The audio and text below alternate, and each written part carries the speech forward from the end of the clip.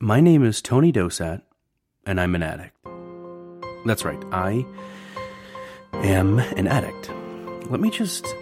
Okay, candidly, about 2 years ago, over the course of 4 months, just 4 months, I spent over $700 playing Candy Crush Saga. I'm not a gamer. I didn't have loads of games on my phone. I just had the one. And I spent over $700 playing it. Just saying it out loud now sounds absurd and confounding to me. I even tried to tell myself, okay, you can play, but you have to stop and cannot pay for more lives or unlock the next levels. But these arbitrary parameters were feckless. The game is designed to make you wait. Once you've used up your lives, there is a timer that tells you how long you have to wait until you can play again. But the kicker is, you're only 2 taps away from buying more lives. 2 taps doesn't feel like spending money. Again, this is all by design. Eventually, after $700, I mustered up the mental strength to delete the game and quit cold turkey. Even still, the following days, I remember grabbing my phone, unlocking it, and hovering my thumb where the now missing Candy Crush icon used to be. I'd even accidentally tap open the app that had replaced its position. I was addicted. How did this happen? How have we fallen victim to addictive design? For one, it's the chirps, bings, and buzzes. Every time we hear one of these sounds or feel a short vibration in our pockets, we feel excited. These are Pavlovian cues that equal reward. And even though we don't immediately know what the notification is for, we instantly grab our phones to feed our need for this sensation. The unpredictability adds to our addiction, not unlike unpredictable outcomes of playing a slot machine. During these moments of uncertainty, we get a hit of dopamine.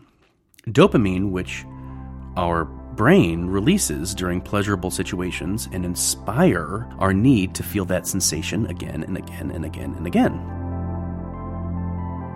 But it goes beyond these chirps and bings and buzzes. Micro interactions can also lead to addiction, some unintentionally, and others designed with the full intent of creating habit-forming experiences. Take a look at Facebook's like button. The intention behind the concept was never to create something that would spawn addictive behavior. It was created in a way to respond to a post in a meaningful way without having to write out a comment. Only now can we see how this micro-interaction has evolved into something that encourages unhealthy habits, the obsessive need for more. Another example would be the simple interaction of pulling down to refresh. So many apps have it now, it's a common functionality, and yet this action was designed as an innocent way to replace a refresh button, but now has unintentionally become more of a slot machine lever than a unique interaction solve. Now then, for YouTube, however, there is no mistake that the autoplay function and list of related videos was intentionally designed to create a rabbit hole effect. I'm sure I'm not alone when I say that I've gone to YouTube for a specific search, like recipes for yams, and ended up watching hours of fail videos.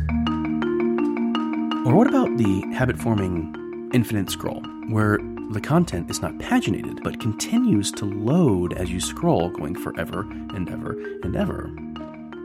Now, if you work in digital product design, then you've no doubt heard a client or CEO say that they need their product to be sticky, addictive, habit-forming.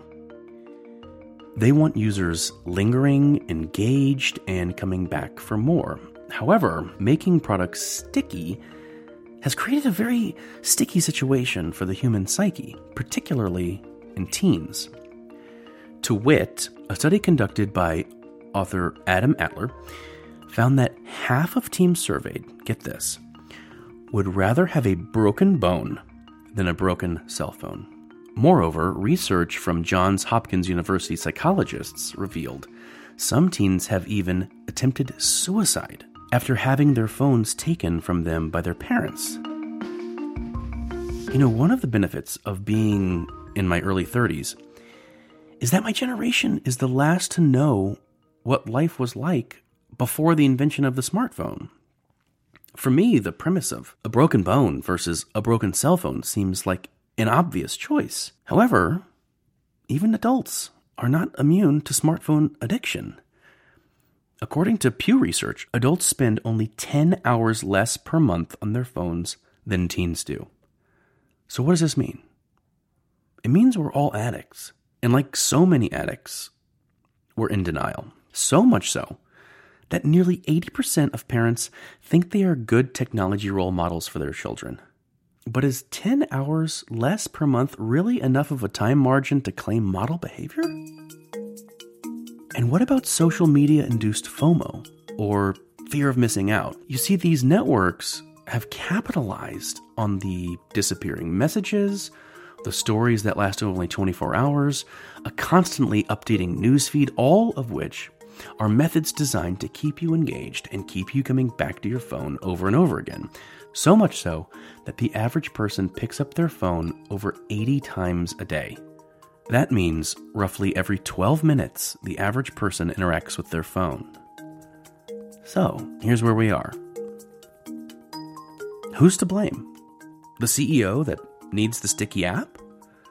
After all, be it good or bad, they're in the business of making money. The designer? In the end, they're in the business of keeping their jobs. Or are we, the users, to blame? We're the ones in control of our facilities. We download the apps, we play the games, and we stream the videos. And yet, can we really control our digital habits when businesses have purposefully set out to hijack our minds? I remember the first time Apple's Screen Time notified me of my phone usage stats. I was appalled. Even working in tech, I made a silent vow that I would lower my usage. However, yeah, you know how this story ends. The next week passed and the numbers had no noticeable change because, I'm an addict.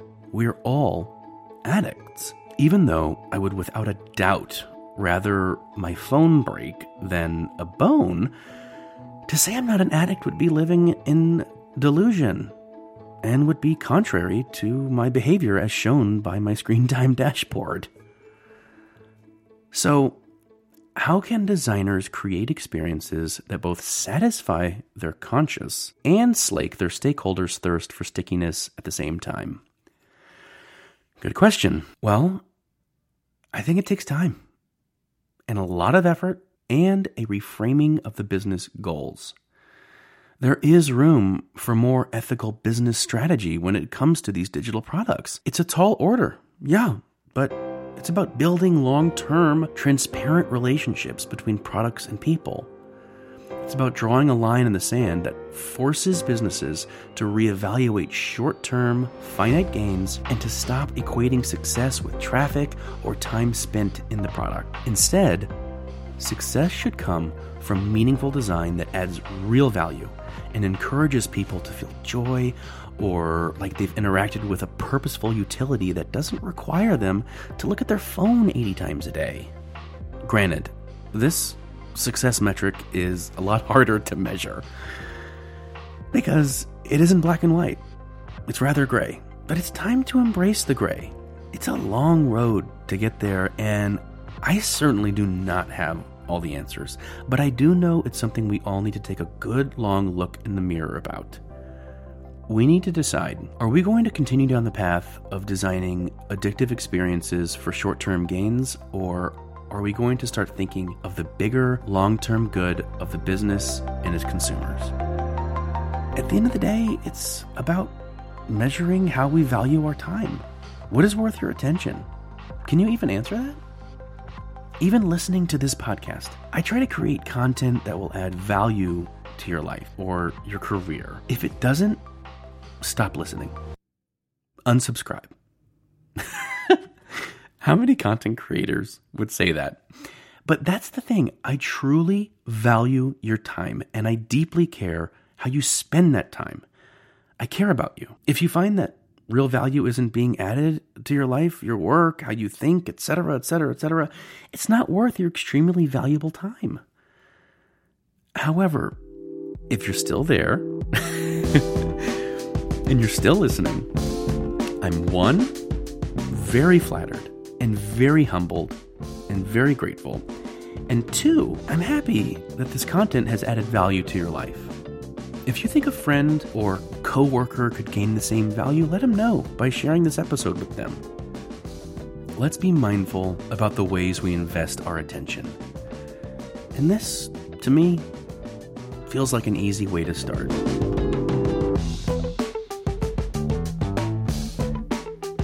The XD Podcast is part of XD Media, LLC. This week's episode was produced and mixed by me, Tony Dosat. Written and edited in partnership with the Continuo Group. Hosting and publication for the XD Podcast is through Buzzsprout.